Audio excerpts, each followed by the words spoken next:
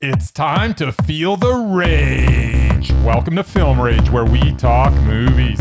Streaming takes center stage once again, as it has now been 10 weeks since we have stepped foot in a theater. It takes 10 weeks to harvest Mountain Delight tomatoes. Large red cherry tomatoes also take 10 weeks to harvest.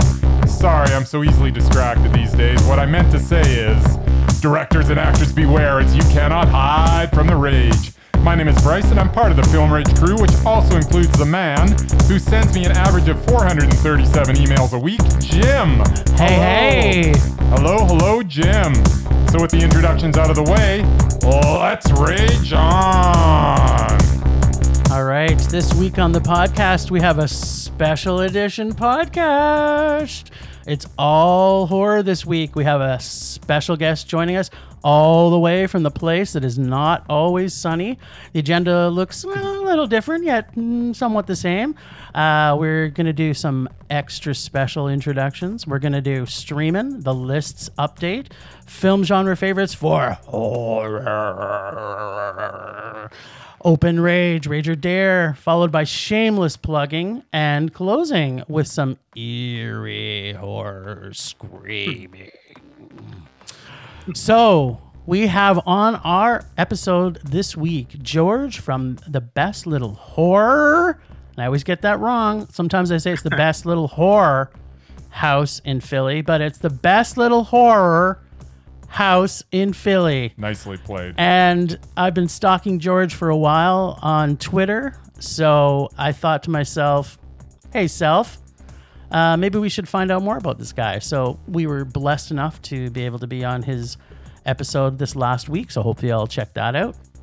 And after doing a bit of research and stalking of him, I figured he wasn't a serial killer that I could tell. So I figured, you know what, why not? George, welcome to the Film Rage. And why don't you tell us some awesome things about you and lots of stuff, whatever you feel like saying. Sure. Hi, guys. Happy to be here. Let me first say, not a serial killer. No, I'm not just saying that, I swear. Yeah, so I'm the host of the Best Little Horror House in Philly, although we are sex positive, so if you want to call me a whore, it's not the worst thing in the world. I'm on top of it. Basically, it's just a fun show that we do where every episode we talk about the best horror movie ever made, according to our guest at least. So the whole idea is that it's a really personal look at the genre. Our guest comes on, tells us about their history with the genre, sort of what their favorite subgenre within it is, and then we talk about their favorite movie, what they think is the best horror movie ever made, and its place in history and why it means so much to them. This definitely includes tentpole stuff like The Thing, like It Follows, but it also includes some like weird little Japanese VOD movies like Ju-on the Grudge 2. So nice. It's always great to hear what makes something stand out to someone and why it's important to someone, and not just like, oh, this is good. Because like, obviously we know that a movie like The Thing is good. This is not something that we need to argue about. No surprise. But hearing why it's important to someone and not just the technical aspects of it, to me, that's what makes the genre so interesting. Cool. And it's not just because a head sprouts legs and crawls across the ground, but that's a reason enough, I would imagine. It doesn't hurt. So tell us a little about you, George. What's been your passion with horror?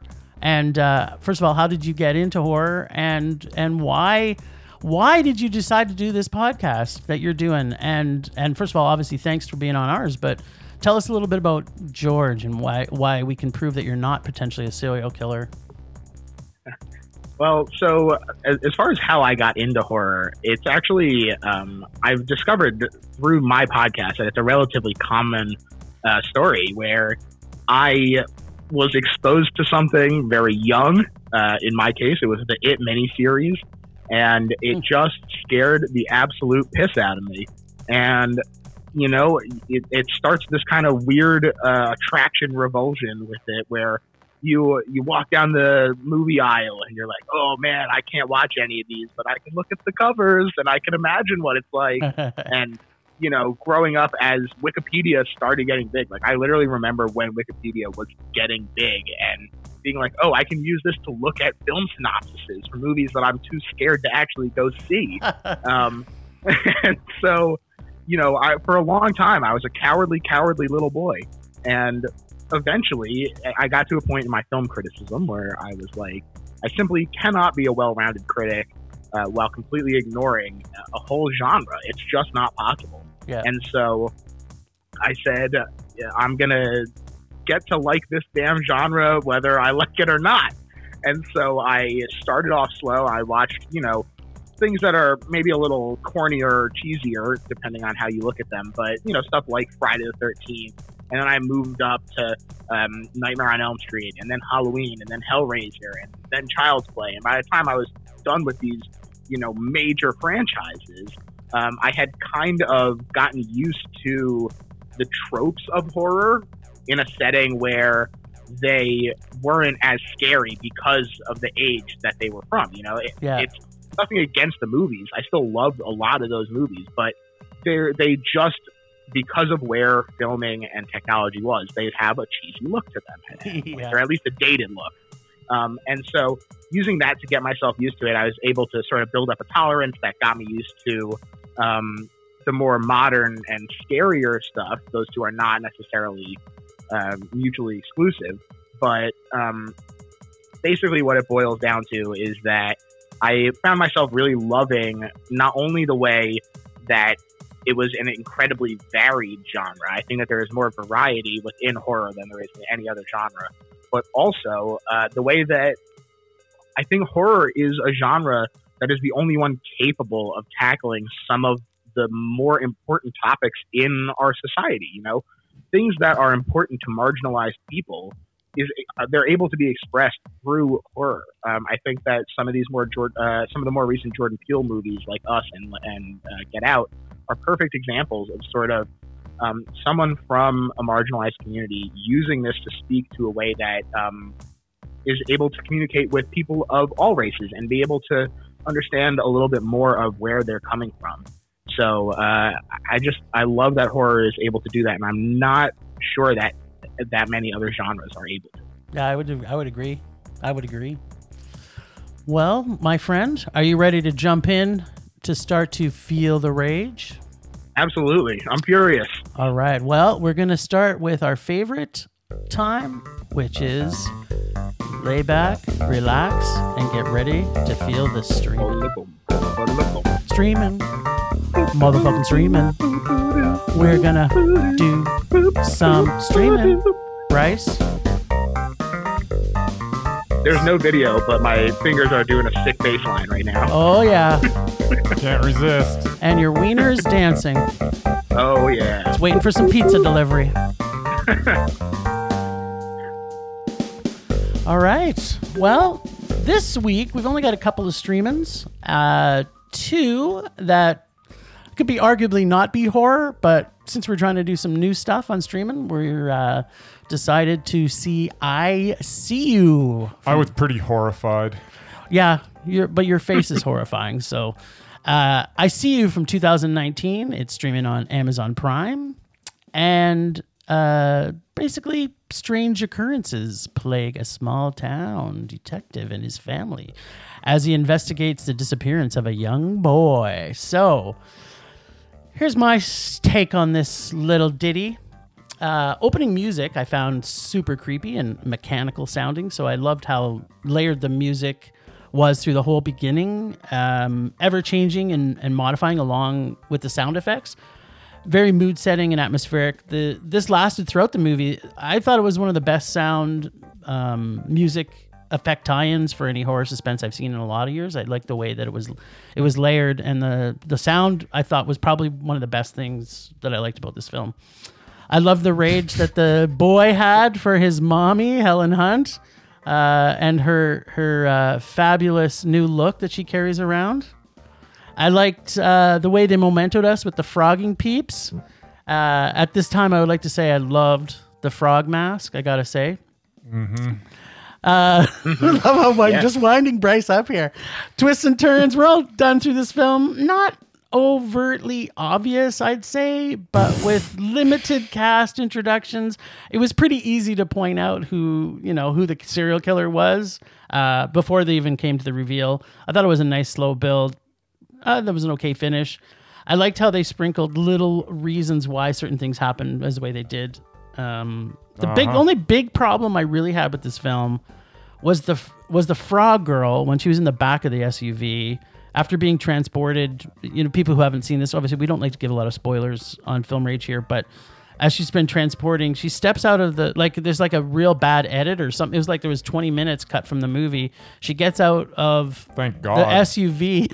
She gets out of the SUV and calls 911. And you're like, where the fuck is the guy that took her there? It's like, he's just like, because he wasn't in. She goes wandering around and then walks into the place. So that was kind of my biggest problem with it. After that, after all being said, I think Helen Hunt's beautiful facelift, I just gave it a meh. I didn't think it was great. Didn't think it was terrible. George, what do you think?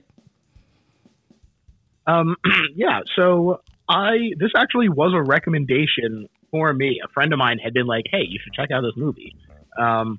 And I also think it is meh. I definitely did not hate it. My biggest complaint about it is sort of the structure, in that they set it up to be like, whoa, look at all this crazy stuff that's happening. And then like halfway through the movie, maybe not even fully halfway, but a bit of the way into the movie, they're like, okay, we're going to rewind and we're going to show you why that was happening. Everything again. It was brutal the first time. It did feel like there was probably a better way to handle that, I will say. Yeah. But yeah, maybe picking a storyline and going with it instead of having 47 of them. Yeah, but I'll get into that. Some of them maybe didn't get as much attention as they should have, but I did think it was fun at the end, like just all the twists that they were throwing at you. Yeah. Was it? Were the twists fun? I thought they were fun. I thought they were. I'm on Team George here. Yeah, I thought that they were fun. I will say I found it very distracting that I thought that the son looked exactly like Brie Larson. Yeah. They had a similar facial structure, and I had just watched Short Term 12, so Brie Larson's face was fresh in my mind, and it was distracting. But he did a pretty okay job, I thought. I thought the dad was fun. That's John Tenney, I believe. I thought so meh. It was fine. You could certainly do worse on just a random stream. I'm not sure that you could. Well, okay, Bryce, let us hear you're raging about this film. This was a piece of crap. Okay, so hit us, baby. What the heck was this? Was it a crime story about kidnapped kids? Yes. Was it a movie about frogging, which apparently is the Yes. act of sneaking into someone's house and living there without the occupant's knowledge? Yes. That could actually be an interesting movie. Was it a story of infidelity and Yes. how it affects the family dynamic? That could also be interesting. Unfortunately, it was all these, plus there were a few other subplots and misdirections sprinkled out throughout this pile of excrement. This movie... See, this is where I think the structure is the issue, though, because I think that all of those things could have been explored if they hadn't... not in the same movie. If they hadn't given them... It a 6-hour miniseries, maybe. I don't know. Wouldn't that have been great? 6-hour miniseries with Helen Hunt? This movie was such a mess with its twists and its turns and its misdirections. Plus, we literally had to watch this movie twice. Not all As of halfway through, we went back to the beginning, but from a different point of view. This would have been okay if any of this was even the least bit compelling, but it was so unfocused that I stopped caring. Apparently, the director stopped caring too, as he started shooting the flashback from the first-person point of view, and then abandoned that idea and shot it standard. So he didn't even care at that point. Once again, make a decision and stick with it. That is something that never happened in this movie. There is zero coherent direction. This movie was a monster, and I mean monster rage. I hated it. Awesome. Judge, you got a rebuttal? Well, I don't have a rebuttal, but here's what I'm going to do. I'm going to do something unprecedented here. All right. And I'm going to switch things up with a counter recommendation. All and right. I am going to say that if you are looking for something like ICU, in that you're looking for something about a serial killer who, upsets a small town, and it's kind of about the family aspect and dealing with that, I'm going to say that you should check out The Clove Hitch Killer, now streaming on Hulu, starring Dylan McDermott and Charlie Plummer. That movie kicks ass. That's a way better movie. Yeah. So everybody, all our listeners from the U.S. can definitely pick that up. us poor folk up in Canada don't get access to Hulu very easily. But that film is a good recommendation. It's good. And we'll definitely check it out. But I would just say in one thing, I like to be misdirected. I'm sorry. Misdirected is fine. If it's for some reason. Yeah. This filmmaker just decided, you know what? I've got like 9,000 ideas in my head, and I'm just putting them all in this movie. And I liked it. And it was awful. It made me. Every time I thought they were the television.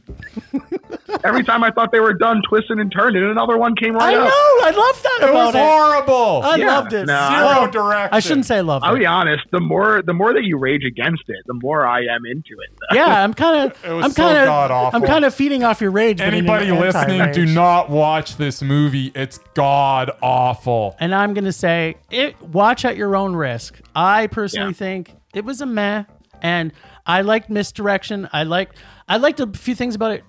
Everything you said, Bryce, I agree with, but it didn't make me rage.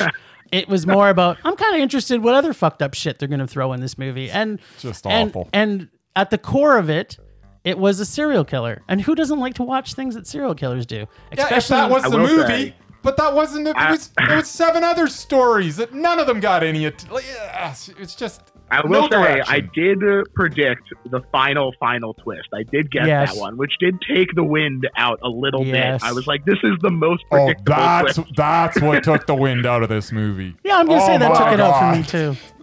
Yeah, it was like, this is the most predictable one, and you put it right at the end. I don't want to talk about this movie anymore.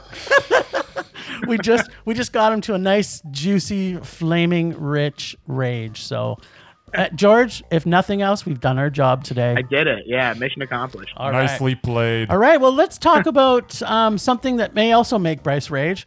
But if he did, I would say maybe he's a little crazy, because who doesn't love Girls with Balls? Yeah, Girls with Balls 2018, streaming on Netflix.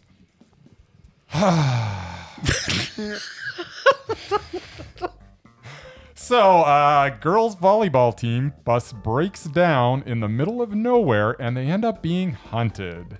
In France. Yeah, I hate dubbed movies to begin with. Give me subtitles every time. Why didn't you watch the subtitles? It had the ability. No, I had a subtitle. Yeah, one. I read the subtitles fantastic. Too. Although I guess in this case it saved me from having to read the absolutely brutal dialogue. I realize the intention with this one, however, the execution was just awful. If you're going to make a horror comedy, it should be scary and funny. This was neither. I literally did not even smile, and I sure as heck didn't laugh because nothing was funny.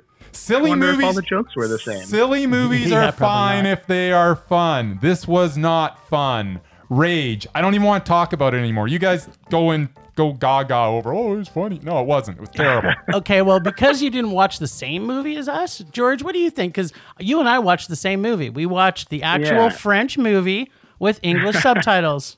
George, hit us, baby. Yeah, so I genuinely am curious if it was the same jokes, because, definitely not every joke was hilarious, but I laughed a handful of times.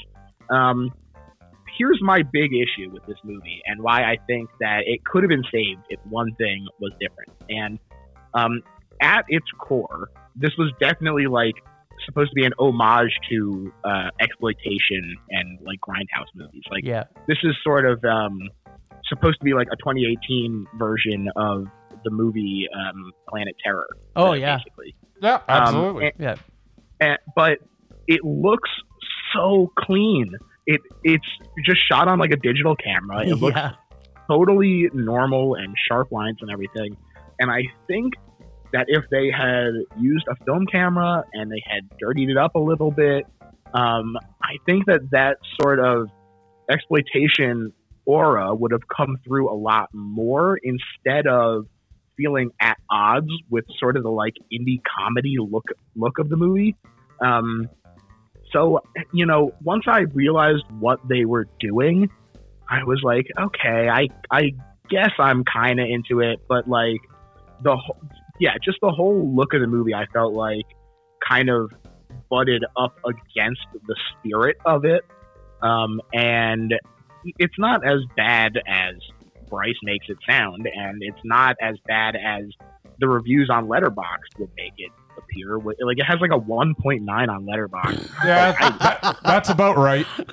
I was like, I don't think that is fair to this movie. It's definitely not for everyone. No, it's definitely not for everyone. But if you are into this sort of movie, and they are few and far between these days, it's, you know, especially ones that are accessible to just your average Joe and Jill, I would say that you could probably do worse. Maybe not much worse, but you could do worse. And I will give it a soft meh.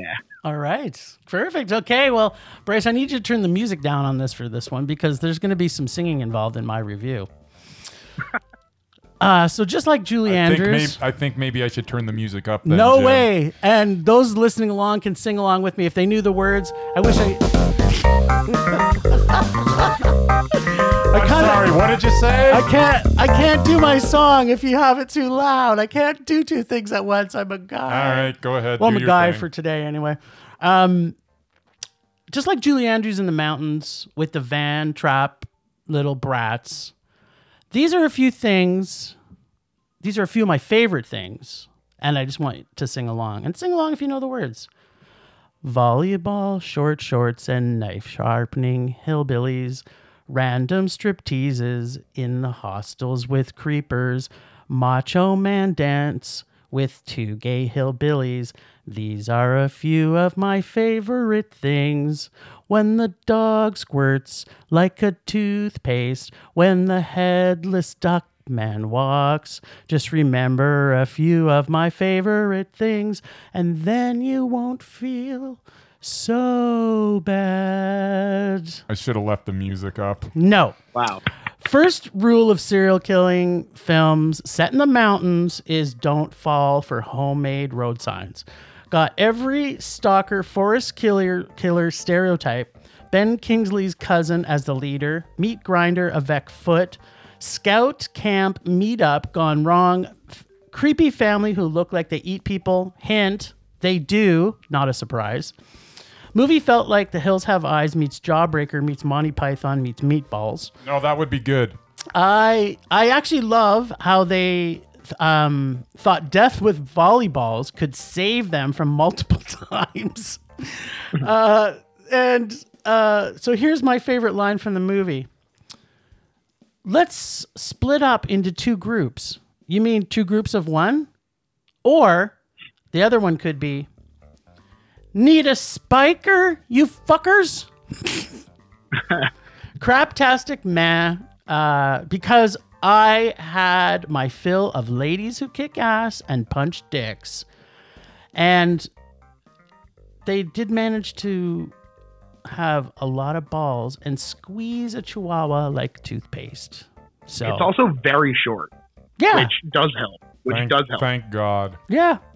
It was a meh. I didn't hate it. I didn't love it. Yeah. But I'd like to see some creative things. Well. Here's my question. Okay, what is it? What did you think of the choice to not have the bad guys talk at all? Well, I don't think any of them were actors, so it was probably made it easier for them not to have to say anything. Yeah. I thought it was a weird choice, but it worked for me. Like 3/4 of the way through, I was like, are they really just not going to say anything this whole movie? And that's exactly what happened. And it's weird. It's a weird choice, but I have to respect it. And I didn't care. That much is clear. So you're trying to tell me you didn't like when they squeezed the chihuahua like a tube of toothpaste? No. You didn't love that at all? No. Is it because your animal rights in you is hating it? they should have done practical effects, not with the dog, but with like. It's just. Well, I guess you probably still could have done a practical effect with it, but Yeah. But It would have made it funnier. I will say, yeah, at some point I do get a little tired of CGI blood. CGI blood's But the worst. obviously, this is CGI is the worst. movie. Yeah, this is a low budget movie, and at some point, squibs become cost prohibitive. Yeah. And I think it would have been worse if they had done some squibs and some CGI. Yeah. So I guess I understand why they did CGI, but I feel like there are some technical things that this movie really could have benefited from, including better film and practical effects. More And squibs. if it had that, who knows with this movie? It could have been great. Well, I'm sure if it gets any buzz anywhere, that we're going to get a remake from the U.S., which will help me to build my It's gonna rage get- for later. No today. buzz, no remake. It's never gonna see the light of day again, and it shouldn't have seen the light of day in the first place. All right, It's so crap. we've got 2 rages from Bryce today. He's on a good roll, and we've got two sets of double meh between you and me, George. Oh, yeah. Great minds think alike. All Take right. that, Bryce. Yeah. Well, Whatever. the list this week. Last week on the lists, we had a couple of new names added to the Mesmerized list and one added to the Undoubted. This week, our special guest has a surprise addition. He is going to hopefully get it to the list. George, I'm just going to give you a little bit of intro on here because last week I had to see just one more movie, which Junon, was that what it was called? Junon, yeah. Junon. Now Bryce, just tell us, Junon is by the director. Paul Thomas Anderson. There you go. So I had to see that, and And you did see it? I did get to see it. So it wasn't a Mondo. It was a man. But All right. I'm going to say that. But the music was Mondo. The music was fantastic. The music, if it was just the music, it would have been a super Mondo. I kind of like the little bits in between where It- they just kind of, guys like laying on his back. He's taking a little siesta, and they just come Yeah, up with a camera and it they was- ask it him was a couple just- questions. it was It's just- real casual, and it was just good. It was just pretty rando. Like I it know. was- It was great. George, Nothing happened. I loved it. George, are you a fan of his, by the way? Can't say that I've seen anything. Well, I bet you've seen some of his stuff. But the bigger think? question, yeah, John Un was probably something that it's pretty random. Like you might not have had the Oh, yeah? opportunity to see it. But yeah, no, it's Paul Thomas Anderson, man. P.T. Anderson, Magnolia. and- Oh, Punch Drunk Love, There Will Be Blood, yeah. Boogie Nights, Inherent Vice. Oh, okay, yeah. Okay. Sorry, I missed the name, and I didn't recognize that movie title. Yes, P.T. Anderson, I love There Will Be Blood. Yep. I think it is amazing. Absolutely. I think that The Master is an unsung, incredible movie. Agreed. I think that Joaquin Phoenix is one of the great actors of our generation. I think that he is the only reason that the Joker movie was even tolerable. And We could. Well, I would agree with you that it was definitely tolerable. We can have a few discussions around the Joker specifically, but well, Yeah, my we point don't is, we don't have time today. yeah. What else? What else has he done? He did The Phantom Thread, right? I thought that was pretty good. I don't think that it was as amazing as everyone else did, but I did like it. I still. loved it. Yeah, I respect that. I thought the acting was really great. I would still give it a Mondo, to be honest. I mean, it's just an incredibly well put together film because he's a master of his craft, you know? yeah.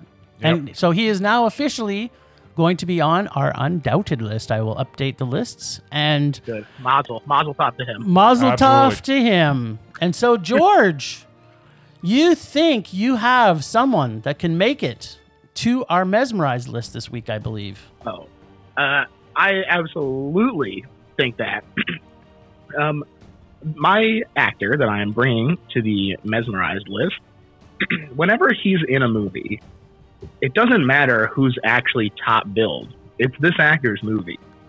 And, even when it's a bad movie, even when it's bad because of him, it's still something interesting. He's still doing something that you're like, I can't take my eyes off of Nick Cage. Woo! Our boy! Nicolas Cage, eh?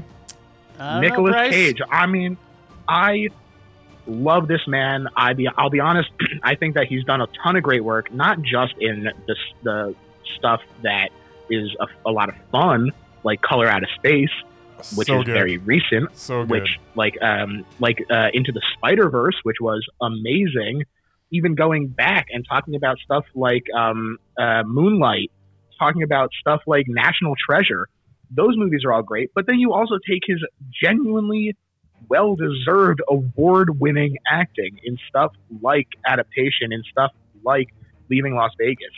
This is a guy who can do it all as long as he has a director who knows how to utilize him. Or Valley Girl. How could you forget Valley Girl?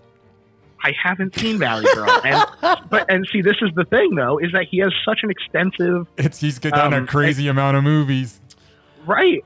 And so there's always more to dig into. And even when you are watching the crazy stuff, like The Vampire's Kiss or Port of Call, New Orleans, Bad Lieutenant, like, you can't take your eyes off him. It's a Nick Cage movie through and through anytime he's on the screen. I'm going to play a quick clip here for you.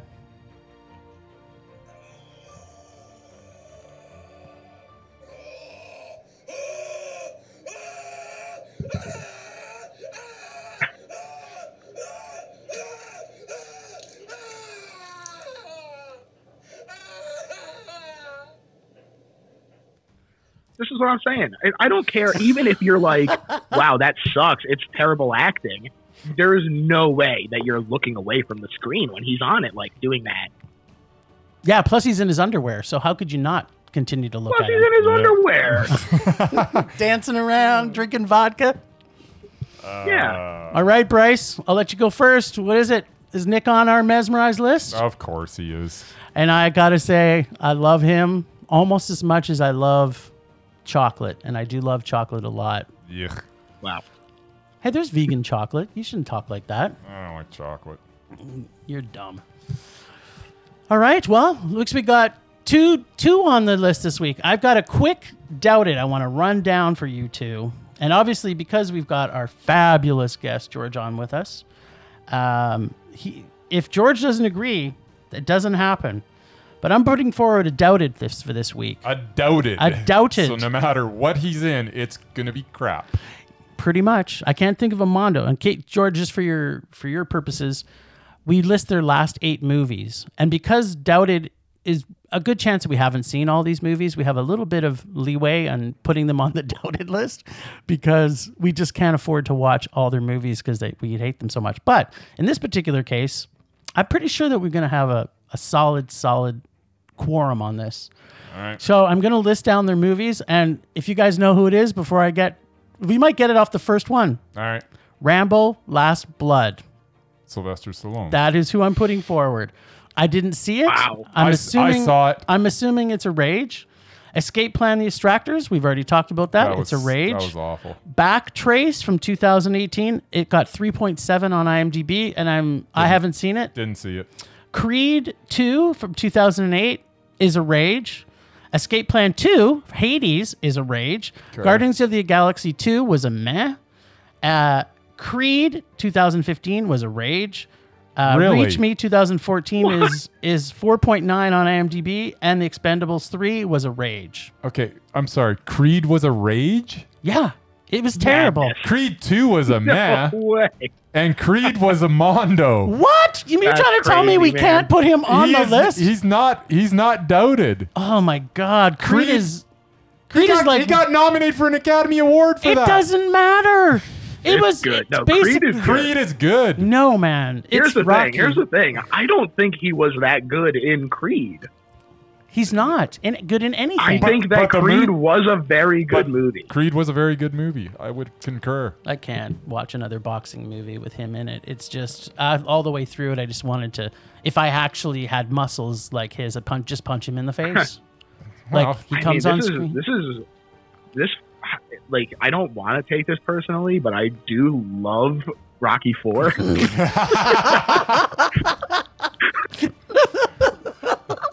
With Well, Drago. It's a good thing I didn't have to talk how much I raged on Rocky 4. I will break My you. God. If I can change and you can change, all then can everybody can change. Everybody Oh, can he- change. He he ends the Cold War He with does. his fist. All by himself. It's incredible. So many montages. I tell ya. He chases the chicken. I see 3 of them out there. Hit the one in the middle. Oh, okay. Like, see, Rocky 4 is the best. you're just giving me flashbacks to being in It's rage, so good. rage heaven. Well, apparently he's not on the list because we've got a Mondo. Although Creed was Mondo. I could play the card that I didn't think it was a Mondo. We both would think it was a Mondo. That's not the card. But the fact that when did that be the card? we have to agree on everything. We have to agree on whether. Yeah, if you said it's One Mondo gets him on, gets Yeah. him off. All right. that's. Well- Have you read the rules? You're the one that typed them out. I'm the one that voted on him. All right. Well, I guess that's apparently it. Sylvester Stallone is not doubted. He's safe for now. Bryce is Now you're back, Sly. there you go. And subtitles, and Bryce will be watching the Rambo's Last Blood. Have you seen that one? Yeah, I did. Did you love it? No, it's god awful. Okay. Well, he'll stick to watching him because he's not. It had kind of a confusing ending. He's too, not with him doubted. sitting on his porch. I think he might have been dead. I don't know.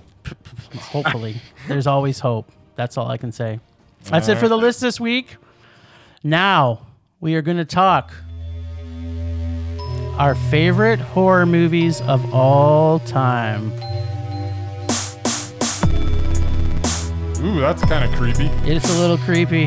I'm feeling the joy of horror here. All right, so I'm gonna blast through my honorable mentions. I could barely get this down to 20 films and I didn't even get into all my weird. These are just most of this stuff is mainstream because I couldn't get outside this box. There's a few surprises. Number 10. Yeah, I struggled. Yeah, it's tough, man, especially for horror fans like us. We just there's so much horror and so much to enjoy about So it. these are your 10 honorable mentions? Yeah, and like I was saying, it's so varied that like Yeah. it's like, oh God, I'm leaving stuff out. Yeah, I started with a list of about 80 films, so it was Yeah. rough. Yeah, getting it down to this is terrible. All right, let's Number have it. 10, 1922's creepiest fucking creature of all time. The vampire that walked the earth. I don't even think the actor wore makeup for this, and it's Nosferatu's 1922. Honorable mention. Oh yeah. Number 9, Martin from 1977. George Romero's stab at vampirism. This film still got that bite, George. I love it. I love Martin. Yeah. good. The Vanishing, the original from 1988 from Cool. the Netherlands. Also made my favorite foreign language film list. So there you go. Just see it already, for God's sakes, people. Number 7, Silence of the Lambs, 1991. Nice. It goes on my list, or else it gets the hose again. One of the best movie adaptations, in my opinion, ever. Night of the Living Dead, 1968. My boy George's, and not our boy George, who's on the list today. Did I say boy George? Our boy George. Our boy George. What does Culture Club have to do with this? Yeah, I don't know. Karma Chameleon. Hey, I am a karma chameleon. Yeah. There so- you go. It's his first feature, and his present to us all was that he made it without any copyright. He is the nicest man that has ever lived, next to Oh. Jesus, of course. Wank, wank. Insert foreshadowing here. There is a creepy little fucker in this film who happens to kill their mommy. Number 5 is The Shining. Kubrick mind fucks us via Stephen King. Room 237 is open for business, babies, and makes the list of one of my favorite subgenres, which is creepy little fucker movies. I told you this might be a Does thing. nothing for me. I told you this might be a thing. So be prepared. Love The Shining, but creepy little whatever Fuckers you don't say. do it? I don't go for the blue language. Well, you got blue balls though, so that counts for something. Number 4, Prince of Darkness. John Carpenter gets down with Alice Cooper, and in my opinion, it's his scariest and creepiest film. Number 3, The Hunger. Bauhaus, Bowie, and Deneuve Nice. in an amazing vampire spin with the best soundtrack and music score in any horror movie, period. The Haunting. High praise. What's that? I said high praise. Yeah. Oh, have you listened to the soundtrack? Have you heard? I have. It's great. It's great. It's really great. The Haunting from 1963. This black and white gem still makes me jump scare every time I see it. Number 1, honorable mention, Rosemary's Baby. Come to Daddy Mia Farrow. Roman Polanski, I'd like to introduce you to the devil before you become a pedophile. Please, Satan, can I have some more? Oh, not actually in the movie much, but the baby being Satan's kind of makes it a creepy little fucker movie for Satan's baby. Number 10 on my top 10, Train to Busan. Also on my favorite foreign language film list, Sang Ho Yun's fast-running, action-packed, flesh-eating masterpiece with the cutest little survivor ever to survive a zombie outbreak. She is in a separate category of the CLF group, as I like to say. She's also part of a kids in movie I don't want to punch in the face because they're not annoying group, which is a pretty short list. Short list. Sorry, I missed. Which movie was that? That is Train to Busan. Oh, okay.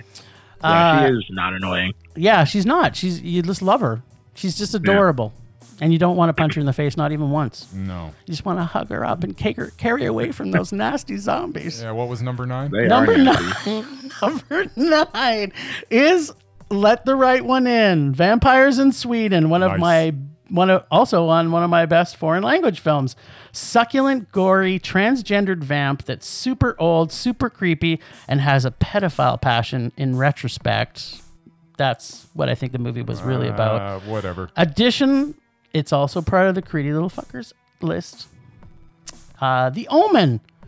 My creepy little Oh my fuckers God. list Wow. came originally from this beauty. And no better creepy little fuck than the devil's son himself, Damien. It's all for you, Damien. It's all for you, Damien. Exactly. This boy knows his Damien's.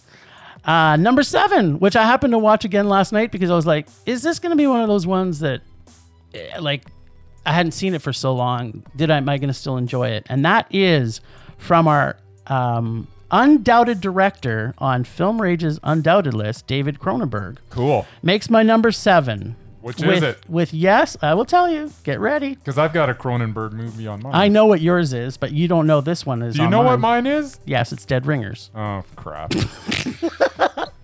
This makes my number 7. Yes, yet again with a creepy little fucker list item.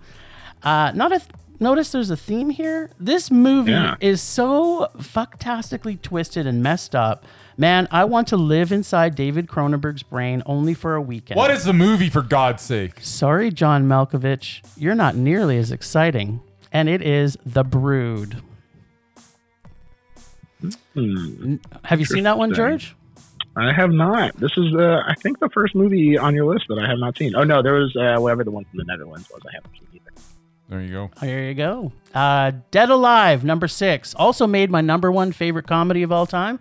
But apparently, it's not as scary as it is funny. This PJ film is, in my opinion, the best film and is sure to make the top 19 favorite films of all time. I kick ass for the Lord. It had its moments. Great movie. It is a great movie. Number 5, The Evil Dead, the original. Tree Rape, Book of the Dead, Raimi Vision, Ghost Demons, Zombies, all rolled into a series of films so brilliant it has spawned generations and multiple reboots, all done well, I might add. Number 4, Reanimator, Stuart Gordon, rest in peace. Nice. Makes something that at the time that it was made, I thought could never be done at the time when this film came out. Make an H.P. Lovecraft story into a film so gory, funny, and freaktastic, it would shock Lovecraft himself. But he did it, and has full frontal male nudity to boot. Enjoy it for all the right reasons. Number 3, my horror fest from being a child is Jaws, drive-in classic, and a film that changed creature features in the whole new level of subgenre, worthy of a whole slew of great directors. Unlike Piranha, directed by Joe Dante, Spielberg scares families out of the water for years to come with this masterpiece of cinema that still makes me not want to swim in the ocean without a harpoon. Number 2, William Friedkin directs William Peter Blatty's novel that is touted as being one of the scariest movies ever made. A cute side note, I got to see this on the 25th anniversary director's cut years ago when I was on my anniversary night with my wife. 2 things happened that night. A date friend of mine, like a friend of mine was dating somebody who was a right-wing Christian Bible thumper, came to the movie and left halfway through, and it broke up with my friend because of this movie. That's awesome. Thanks, Mr. Friedkin, for saving my friend. That's great, yeah. And number 2, it proved that my wife and I had true love that would last a lifetime, that she would spend our anniversary watching this number 2 on my horror movie list. And she hates horror movies. So, as a side note, guess what? There's a creepy little fucker on this movie. And the number 1 of all time is Dawn of You didn't even say it. That's The Exorcist. I thought everybody didn't have to tell. William Friedkin you directs a William Peter Blatty. I know. Yeah, Well, everybody should know. And you know, but Well, if people don't know those, spell it out for people. if those two people don't bring it together, people shouldn't get to know. No. Dawn of the Walking Dead. down the primrose path. That's right. They don't deserve to listen to the horror episode. 1978, director George A. Romero is not only my favorite horror film of all time, Dawn of the Dead. Dawn of the Dead, the crazy mishaps of Fran, Peter, Roger, and Steven, old friends will stay deadlocked in my brain forever. I just pray that when I go old and senile, that I start to believe in, and that I live in Pittsburgh in a crappy 70s mall until the day I die. And if Tom Savini can ride in on a motorcycle, cut my head off, or disembowel me to finish me off, that would be the perfect death or afterlife. As a side note, not a creepy little fuckers movie, but there are zombie versions of them in this movie. And although not what the movie focuses on, there was creepy little fuckers in this movie.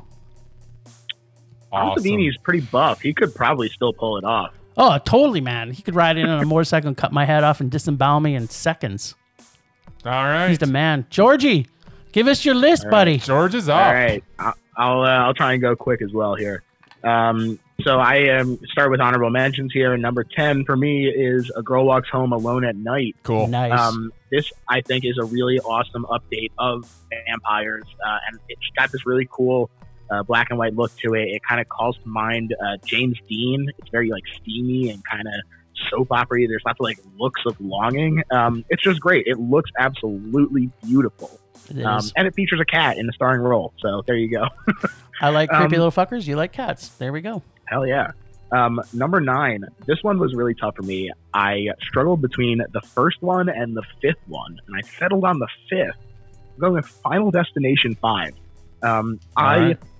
I love the whole idea of Final Destination, just the whole like inescapable Rube Goldberg machine, death stuff. I think is so fun. And at the spoiler alert for Final Destination 5, it's been out for a while, people, but at the end when they reveal that it was a prequel to the first one, and they get on the plane from the first one, that was cool. Snap. Truly blew my mind. Sweet. I was very high, and I almost fell the fuck over. It was incredible, and it really stuck with me. So that's an underrated. That's an underrated franchise. It really is. Yeah, I agree. I think so. I think there's only one genuinely bad one, and the rest are all various shades of pretty good. Yeah. Number 8. This one, I'm shocked that it's this low on my list, but I'm going to say Hellraiser. Cool. Yeah, I love the whole aesthetic of it. I think is really great. It's really unique. Chatterer is one of my favorite horror icons. He's just great, and I think that Pinhead is great too. Pinhead's awesome. It definitely has devolved a little bit in recent years, but you know that first one is still pretty unimpeachable. The last one wasn't bad. Pinhead's still the top in that relationship, I believe. Yeah, I agree. And Chatterer is I definitely also the bottom. Hey, he's making it work though, and I agree, Bryce, that the last one was not that bad. It was a step up from the previous like 6. Definitely, and it at least felt like a Hellraiser movie. Like a lot of those other ones, it's very obvious that they like bought a script and then turned it into a Hellraiser movie. So wasn't that so bizarre? It's like all of a sudden you've got this movie going on, and then Pinhead just shows up. Yeah, it's like, yeah. Hey, dudes. This one at least felt like a Hellraiser movie, but Sweet. It's nothing like the original. No. Yep. Good one. The next one, 10, 9, 8, 7. We're at 7 now. I did not number these like a fool. Number 7 is The Stepford Wives, the original one. Oh, Cool. wow. Yeah, I think it's very scary. A lot of these sort of low-key horror movies really get to me. This sort of very... it's not like a realistic movie in terms of like, hey, fucking weird clones or whatever. But it is very realistic in that it's not an outlandish like monster chasing people around, you know? And, you know, I think that it's an interesting look at a topic that still needs to be talked about more in terms of the way that men treat women. And it's great. It's just a great movie, and I have not seen the remake. I hear it's more of a comedy, which is disappointing. Yeah, it's not good. It's not good. Don't do it. I probably won't. Number 6 for me is Cube. Wow. I love Cube. I think it's so fun. It's a simple concept, and it just speaks to me. I don't think that the acting is particularly great, but I think that it's fine for what it needs to be. It captures a time for me. I love the fact that you're putting one of our Canadian icons on your list, buddy. Thanks. Hell yeah, man. Hell yeah. And I try to be really good about being like, you are not the things that you like, and it's not a personal attack when people don't like something that you like. But I have never felt rage like when my buddy Jerry was like, Cube is stupid and I hate it. And I was angry with him. We can't be friends anymore, Jerry. As you should have been. Did you remind him it was Canadian? It shockingly did not have any effect on him. But we're so likable up here. Yeah, I agree, but you know, it was shocking, and now he's dead to me. So. Next up is Christine. I love this movie. I think it's so fun. I love a slasher movie, and I love the way that Christine looks. And if you put together a slasher with the way that Christine looks, you have a pretty damn great movie to me. And again, it's sort of this very simple concept that I think works well. You know, this is something that I love, is when people don't try to do too much, they just perfect what they have as a concept. Simple's good, man. Yeah, simple is good. Keep it simple, stupid. That's what they say. Yeah, kiss it. Yeah. Yeah. Next up is Alien. This movie, it's. But just an aside, real quick, Jim thinks that it's a comedy. Nope, Aliens is a comedy. Alien is not. There's a huge Aliens difference. I would agree that it's much more. It's there are definitely comedic Bill aspects. Paxton makes you laugh your ass off. Sorry. Sorry for interrupting. This is perhaps my hottest take of all time that I'm going to repeat here for you is I think I love the movie Aliens, but I think that it would be better for everyone if it never existed. I agree. And if the Alien franchise stopped at Alien. Just died after Alien because Alien was great and the rest. Yeah. I'm not going to argue. Although I love Aliens, it's pretty funny. Yeah, I look, Aliens, sometimes you have to make a sacrifice. And in this situation, losing the great movie, James Cameron's Aliens, would be that sacrifice. I'm sorry to say, but I think it's one we're all willing to make. I think it's all one we're willing to make. Yeah, not my buddy Joe when he got very annoyed at this, but I maintain that is the case. We'll support you. You got your back, buddy. Great. Next up is Shin Godzilla. I love Godzilla. Nice. Yeah, Gojira.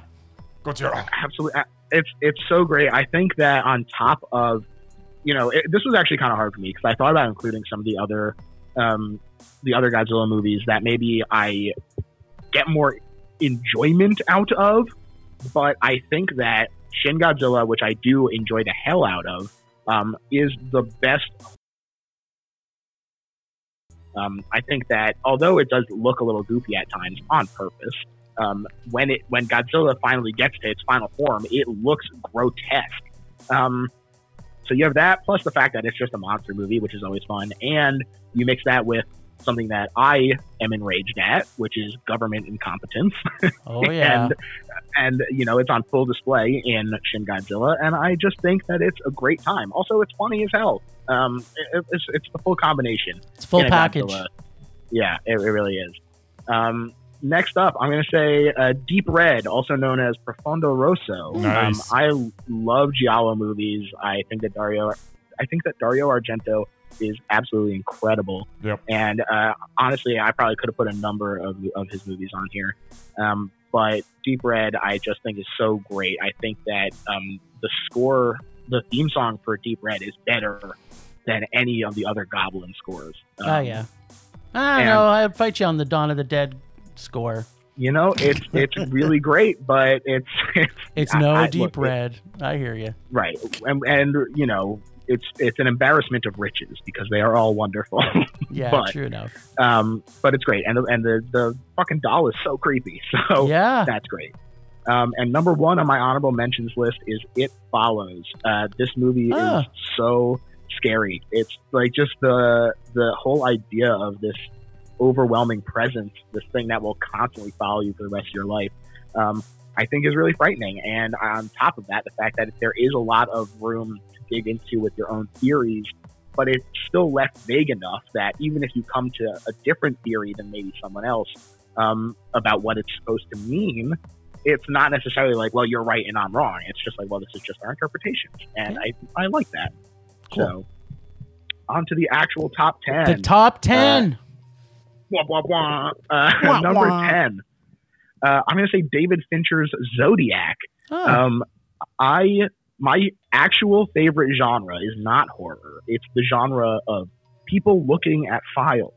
And if you take the genre of people looking at files and you mix it with a serial killer like Zodiac, and a guy who is incredible at directing horror scenes like David Fincher, plus, Jake Gyllenhaal, Robert Downey Jr., Mark Ruffalo, this movie is incredible. It's so, so good. And the scenes where he's in the basement is terrifying. And Absolutely. The scene where when the guy does the stabbing and there's no score or anything, it makes it so real. Yeah.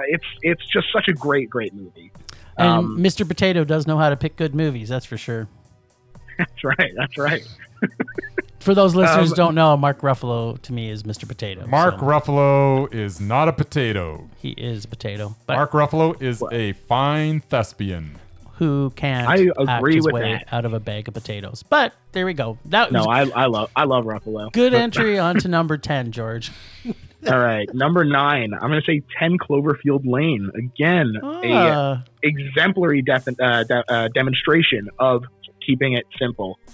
That's a good you movie. Put two incredible actors like John Goodman and so Mary Elizabeth Winstead in a room together, and you just let them act. Yep. Baby, you got a stew going. Yeah. It's incredible. It's so good. The other guy is in it. The other guy. Yeah, whatever he is. But really, we all know that this is just John Goodman and Mary Elizabeth Winstead on the absolute top of their game, just acting with a capital A. Yeah. Nice. So. And good. It's very rare that you see the sequel is better than the original, right? And this one makes absolutely. the original look like dog poop. Totally different. Yeah, well, movie, I have my own issues with the original, just in terms of my distaste for the moving camera stuff, but Yeah. that's a whole nother thing. I got the old Parkinson's when I'm doing my filming. Yeah, it's not for me. But number 8, The Invitation, Karen Kusama's newish movie, I thought was really, really incredible. Again, it's sort of that realistic horror in terms of like, yeah, sure, I believe people would join a cult and like things would be awkward at like a dinner party with your ex. It's the way that they capture that and sort of play with your mind and really get you to go in the shoes of the actors and be like, well, how long would I stay there if I was in this situation? Like, at what point would I be like, this is too weird and I'm out of here? I just think it's really great. Cool. The next one is Psycho. I mean, good Lord, y'all. There's a reason that it's still around. Alfred Hitchcock is a scumbag, but he knows how to make a goddamn movie. Sure does. He does. And Psycho, as you know, some might say the progenitor of the slasher genre, which is my favorite subgenre. It owes a lot to Psycho, to say the least. And I watched it again very recently, and it holds the hell up. It's still great, and you know, I saw something recently that was like, what black and white movie have you seen the most of? And for me, it's undoubtedly Psycho. Nice. Next up is The Evil Dead 2. Oh. I love it, man. I love Sam Raimi. I was thinking about this recently in terms of like, what director do I think is like the most hits in terms of like percentage for me? And I think that it might be Sam Raimi. He's really great. I love it. You know, it's funny that I was just talking about how I don't like the moving camera, but I think that the way that Sam Raimi moves the camera, it does not make me feel sick. And it's great and it's unique. And the fact that he has this sort of, like, he feels like a dude in the backyard still making movies with his friends, you know? It's like him and Bruce, and it's just great. I love it. Agreed. Raimi Vision's awesome. Yeah, absolutely. Next up is Reanimator, you know? Oh, some similarities going on here. Yeah. I was actually shocked that it took that long, but you know, that's the beauty of horror. Like I said, is that variety, and so many of yours could have been on my list, but Reanimator, I mean, good grief, y'all, it's just incredible.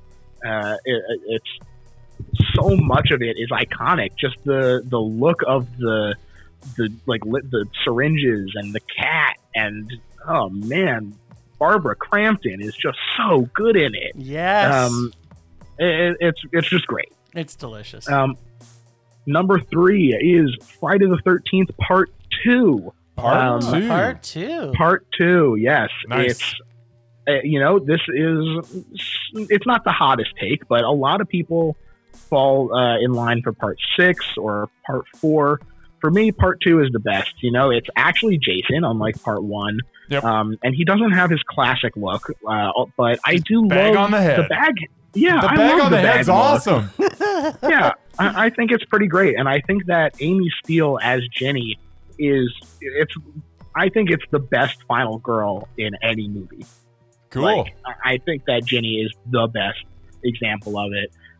You know, nothing against Jamie Lee Curtis. She's incredible in Halloween, but, you know, for my money, it's Amy Steele. Next up is John Carpenter's The Thing. Number 2.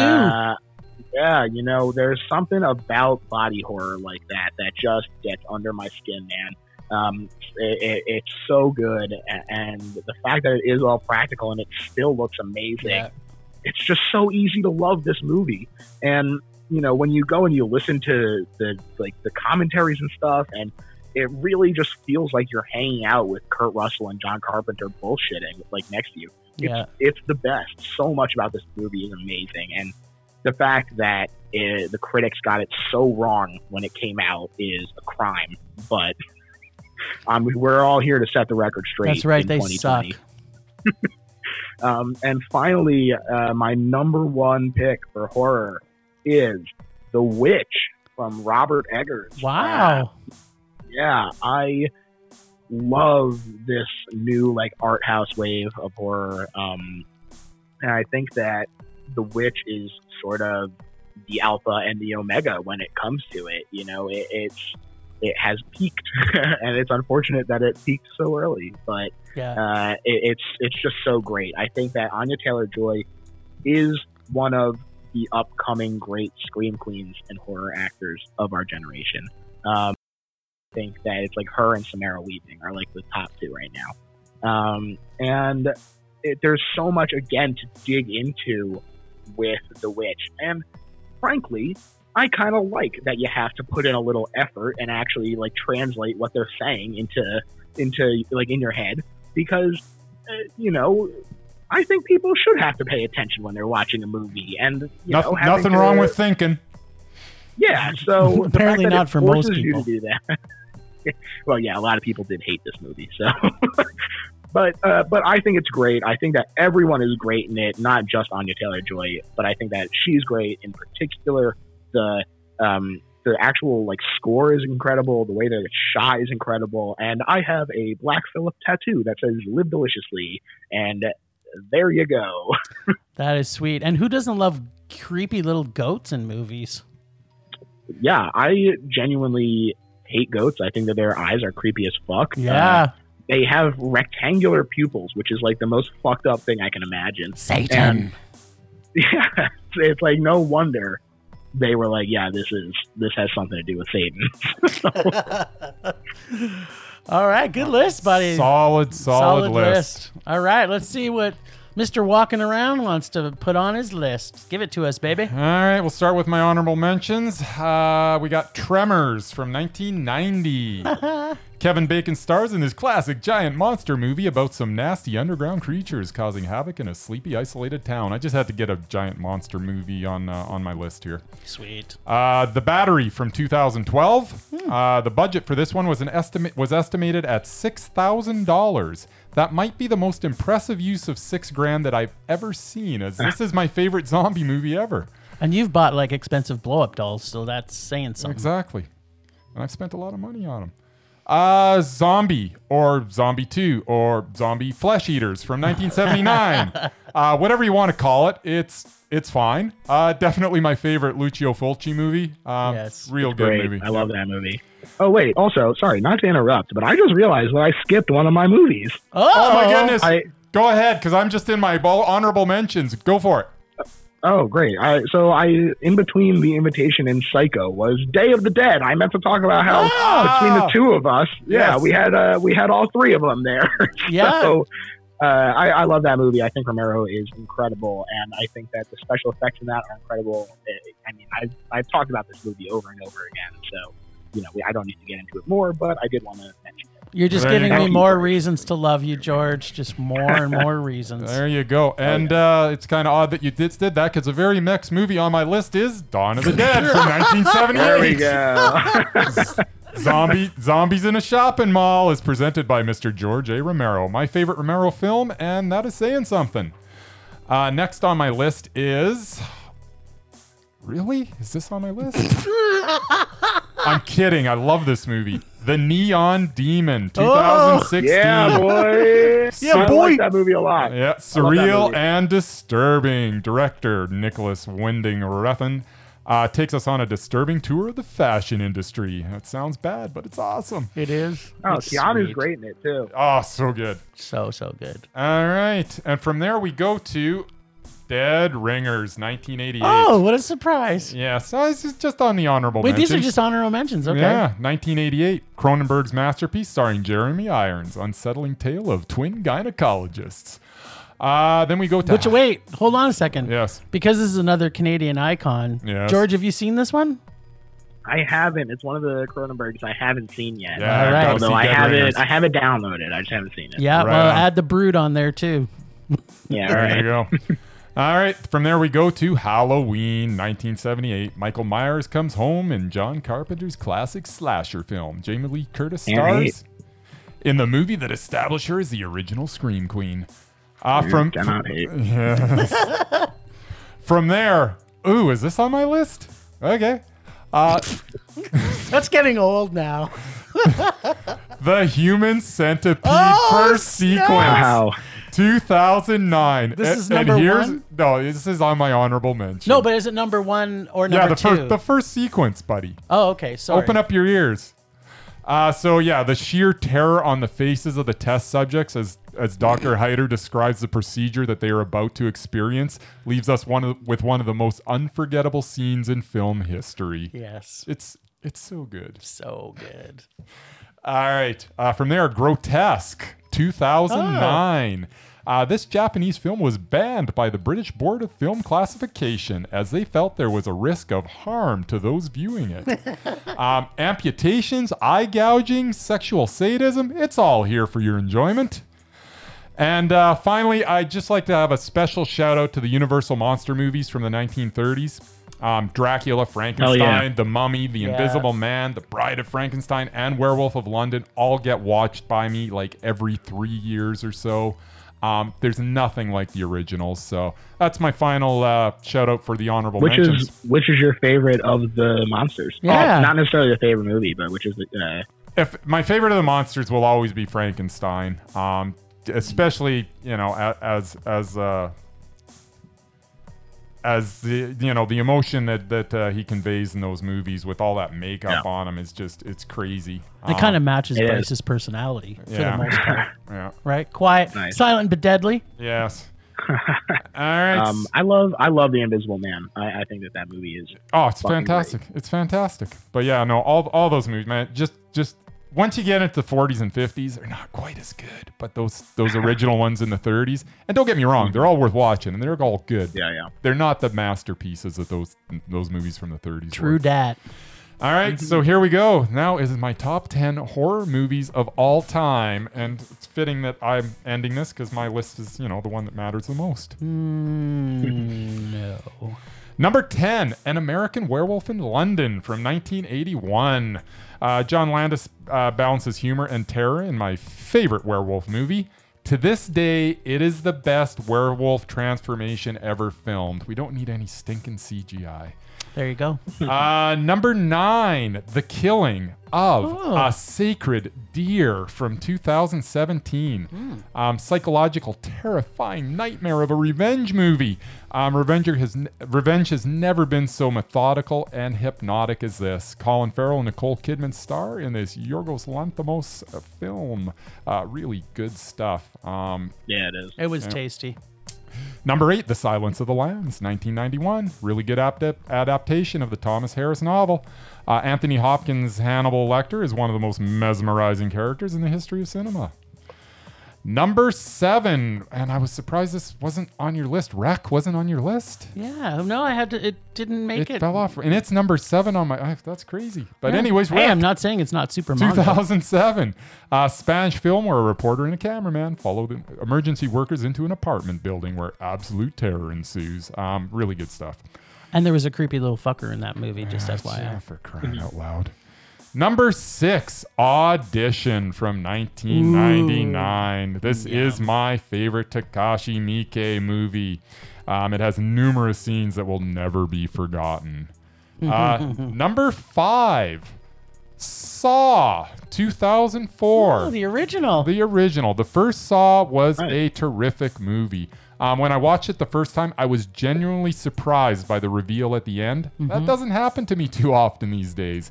Solid effort from James Wan, especially since this was like his second movie ever. Yeah. All right. Get ready for a episode of the Best Little Horror House. Little sneak peek. Nice. All right, so at number 4, we have Let the Right One In from 2008. This is my favorite vampire movie. It's a beautifully made piece of cinema. Director Thomas Alfredson gives us an atmospheric, perfectly paced tale that takes its vampire very seriously. Love this movie. And there's a reason why we talked about it on George's show. There is. Yeah, go listen to that episode. Yeah. It's really good. Yes. So number 3, The Texas Chainsaw Massacre from 1974. Toby Hooper's story of a family of cannibals gives us one of the most horrifying characters ever in the man-child known as Leatherface.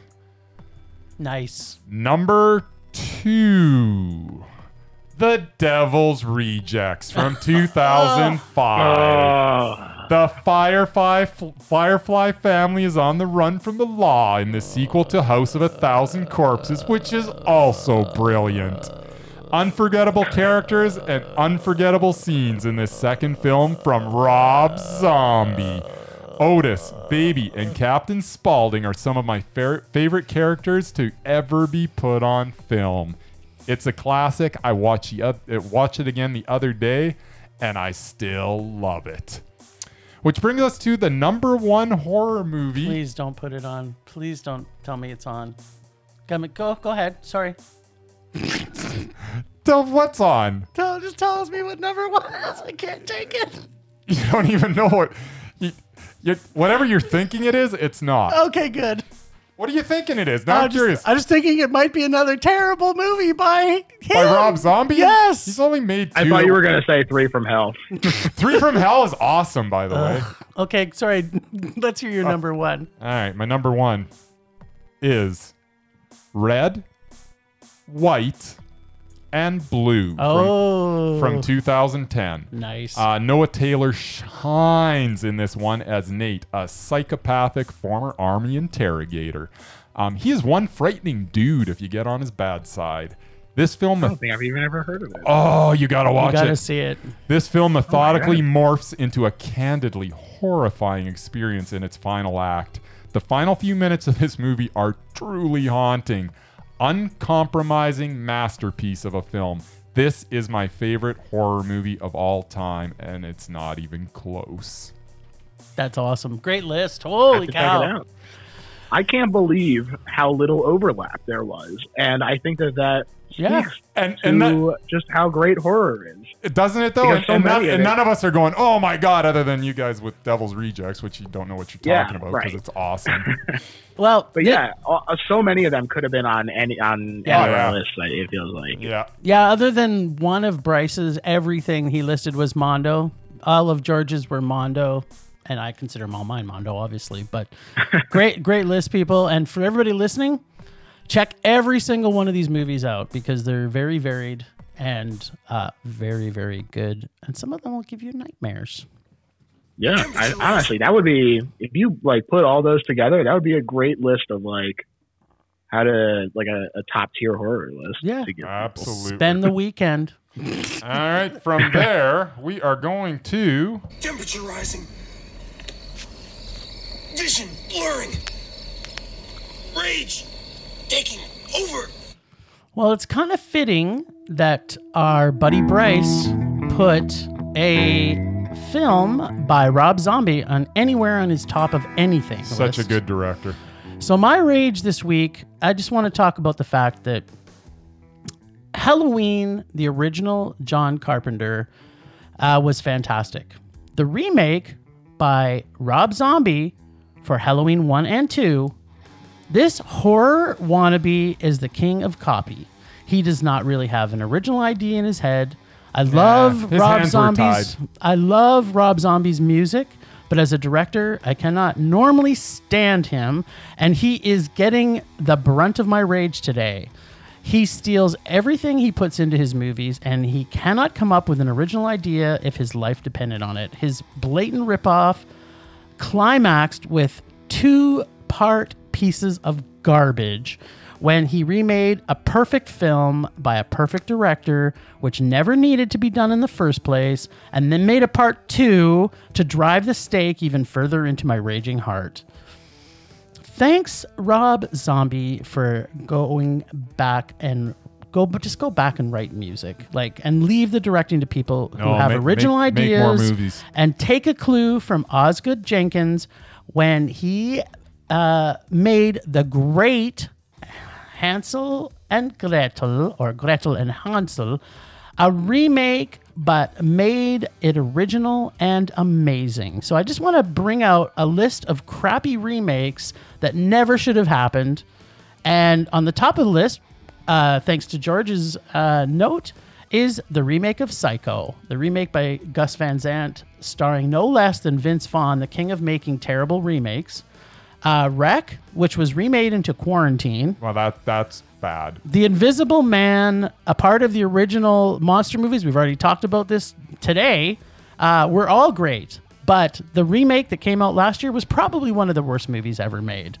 The Wicker Man, directed by Robin Hardy, starring Christopher Lee and Britt Eklund, and then was remade by our buddy Nick Cage and Neil LaBute, was terrible. That was bad.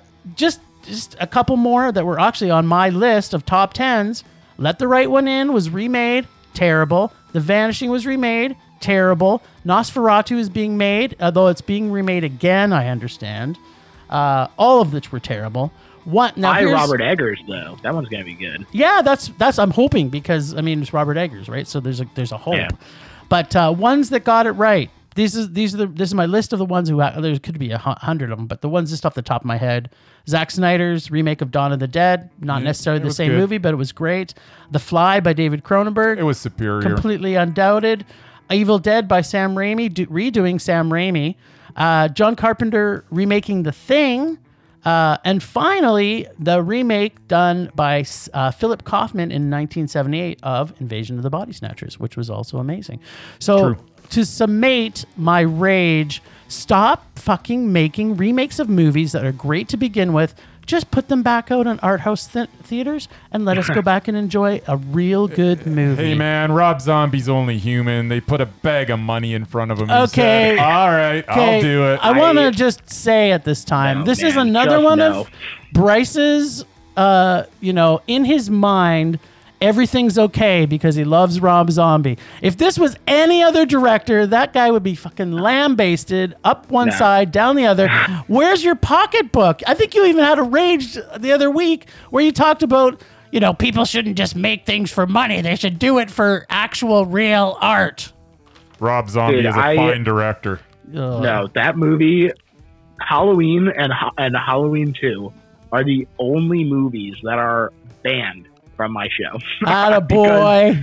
because I simply cannot muster up the enthusiasm to even fake that it's my favorite movie. Attaboy. I loathe what Rob Zombie did to that franchise. I think the fact that he goes into Michael's childhood is the dumbest thing I've ever heard. His actions are so much worse if he has a normal upbringing. And then instead, we spend 38 minutes, I literally timed it, 38 minutes and 41 seconds of dealing with fucking Junie from Spy Kids and this shitty child actor spitting in the face of the original. And like, even after Michael isn't a kid, they just are, somebody says to Michael, you haven't said a word for 15 years. Yeah, he fucking knows that. Why would you tell him that except to communicate it to the audience? Like, the writing is just so bad. And what they do to Laurie is absolutely, it's offensive to me. Laurie is like this sweet, simple nerd. And then like in this remake, instead, she comes downstairs and she makes like a graphic sex joke about her teacher molesting her to her mother. And then everyone is mean in that movie, which I know is Rob Zombie's thing, and it's fine. I don't love his movies normally, but in his own movies, I understand that's his thing, and so I don't care. But in this, Laurie is awful. Her friends are awful. Even the children are awful. And Loomis just takes all the Zombie takes all the responsibility away from Loomis, because in the original, Loomis is transporting him and lets him escape. But in this one, Loomis is just fucking retired, and he's just like, oh, I guess I'll just get called in. And then Michael's not even actually there to kill Laurie. But in this one, they have no indication that he's there because he's her sister until the very end. And it's just awful. I fucking hate this movie so bad. All right. And the only movie worse than Halloween is Halloween 2. Okay, so having said that, the movie posters were awesome. That's your rebuttal. That means nothing. That means nothing to me. Yeah. Okay. So the thing I like most about my rage this week is that it allows me to pass the baton to George for his, and maybe it's the same rage, but George, thank you for just putting that nail into fucking Rob Zombie's that was terrible a directing bonus heart. rage from me. Oh, Rob Zombie's so good. House of good. Thousand Corpses, Devil's Rejects. Oh, so good. No. It is not the same rage this week. My rage is Cinestate. Cinestate, for those who do not know, is a media conglomerate owned by Dallas Saunier, as well as other people who are invested in it. But you might know them better as the owners of such media pieces as Rebeller, Fangoria, and Birth Movies Death as of a couple of weeks ago. And the fact that, this is obviously indicative of a bigger issue with social media at large, but the fact that they are able to tweet something horribly offensive from Rebeller, not even necessarily this whole hubbub about Joe Bob, which, that could be its whole own conversation. But just today, they had somebody on, or not today, yesterday, they had someone on to be like, actually, both sides were at fault in that lady who called the cops on that bird watcher. And just they get away with tweeting this stuff, and then people from Fangoria are like, hey, this sucks. And obviously they should be like, that sucks. But the fact that they create this cycle of outrage that all leads to clicks, that all trickles back up to Cinestate, it all supports the same parent company. And so when people are like, I hate Rebeller, I'm going to go only read the stuff on Fangoria because they support the same things that I support. Obviously everyone should support the things that I think are important that they should support. And obviously not everyone thinks the same thing. And I'm not necessarily saying that there should only be one monolithic voice. But what I am saying is that I don't think that it's right that a company is able to pretend that they're divested in that way.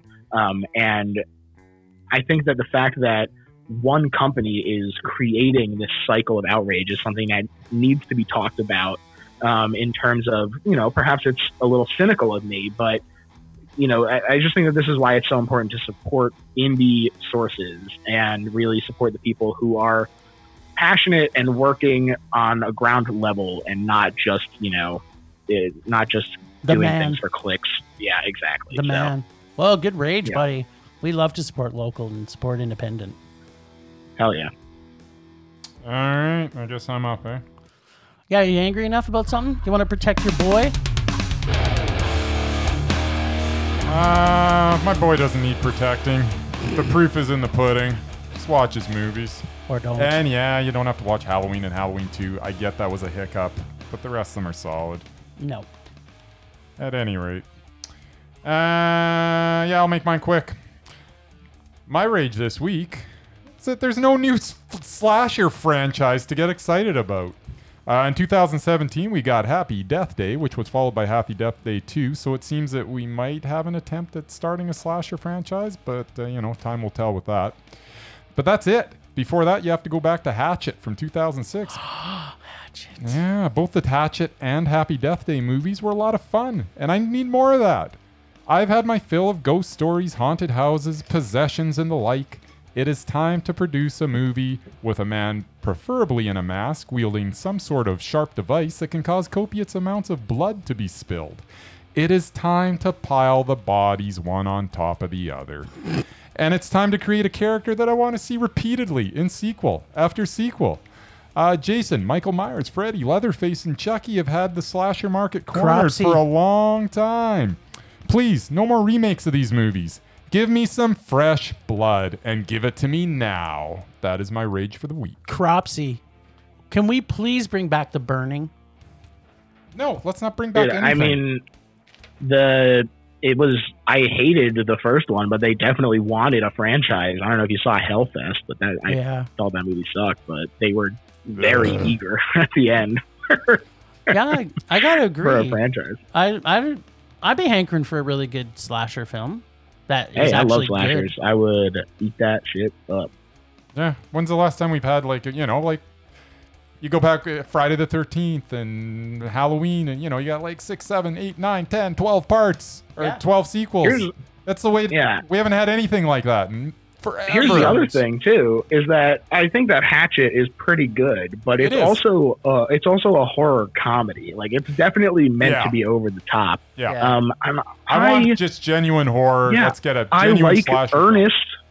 Yeah, I like it to be earnest. You know, I understand that. Wait, are you This saying day and Ernest age- like Ernest goes to camp? No, he's Look, not, I Jim. think that Ernest is a delightful man, but also I love when horror is earnest, and I understand that we're Hey. maybe at a time where it's just not possible to have a movie where a guy drinks a potion that makes him invisible and then drives him crazy. Like, that really, I think that the new Invisible Man really kind of cemented that, where I was like, damn, we really just can't get like an earnest, weird horror movie like that anymore. Like, it has to be like, oh, it's science and he's just a psychopath in his own brain. Yeah.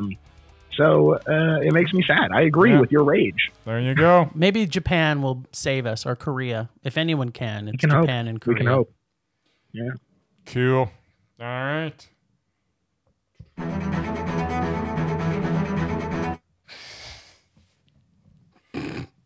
Let's try that again. Rage subsiding. Pulse slowing. Anger fading. Oh, I feel so much better now. All that rage out of my system. Oh. George, how are you feeling? So much better. Awesome. I got 2 rages in for the price of 1. You did. You gave us a twofer, buddy. One was a Gave us little misdirected, but no, it was right on point, I might add. Right on point. So, Rage or Dare. We're going to check out what happened last week on Rage or Dare when I had to pull from Bryce's hairy lopsided bag to find the brilliant Miss Tiffany Haddish I'm in sorry, who? in night school. Tiffany Haddish is so bad. Our doubted Tiffany Haddish. Now, keep in mind, I made a little bit of a note here. This might have been the most horrifying movie you watched last week, Jim. So first off, I remember as I was watching this. Oh, wait.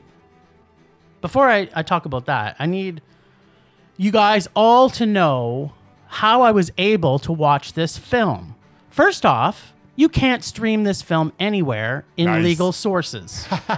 So I went into every streaming site that's available here in Canada. I also went on to Apple, but guess what? Apple would sell it to me for $20, which Dang. I passed on. Then I spotted, oh, wait, because I canceled Crave because it's shitty. And I said, oh, well, maybe I can just get Crave for $10. I said, okay, because it looked like it was on Crave. So guess what? I went, beep, boop, beep, boop, beep, boop, $10. And guess what? Then I went to go click on the fucking movie. And after that, it told me, oh, no, it's not part of that package under Crave. It's actually under the HBO package that you have to get under Crave. So not only got your ass. not only did I spend $10 for a fucking streaming service that I hate, to have to spend another $10 when I could have, not that I would have bought this movie, but the fact that I had to spend $20 to see this fucking movie makes me crazy. That's so awesome. Now, That's hilarious. let's just go back to where I started. Okay, so I started watching this movie, and then I realized, guess what? I already started watching this movie before. And I got 15 minutes into it before I realized by then that I actually stopped watching it after 15 minutes because of how awful it was. And that's my review of my $20. That's awesome. Okay, so maybe not enough. Okay, so this is an actual intentional. You need to realize that when you do weird names or that you have autocorrect. So, okay, Tiffany Hadfish. Wow, what an autocorrect. What's the best thing about this movie? And we all know how doubted she is. So here's a simplified breakdown. Dialogue, ugh. Acting, barf. Comedy, no. 40-year-old students, uh-huh. I've never seen so much terrible in a movie I watched since the last Kevin Hart movie. And it's safe to say our girl, Tiffany Haddish, is still on our doubted list. Favorite line, and that Cheeto dust will give you that Trump color. Solid gold, Tiffany style doubted rage. That's perfect. That's exactly what I was going for. So I'm making a vow right now, if we pull from one of each other's stinking bags, or if George gives us a dare this week and we cannot get it for under $10, I am not watching it. That's fair. I have a source for mine already, so okay, you're in luck. $20 to watch that movie. That's awesome. You can get an icy hand job from an Edmonton hooker for less than that. And that's my rage for this week. George, so normally on our show, we would actually be able to rage or dare each other. But as you are our lovely guest, we're going to let you dare Bryce and I what we got to see next week, buddy. Great. So my original plan was to dare you to watch something that I actually love. It's definitely a bad movie, but it's a lot of fun. And that movie is not what I'm going to dare you to watch, because instead we started talking on Twitter about the movie Love on a Leash. And boy, just think everyone should see it. It's the story of a woman falling in love with a dog, and it's not a man who turned into a dog. It's just a sentient dog.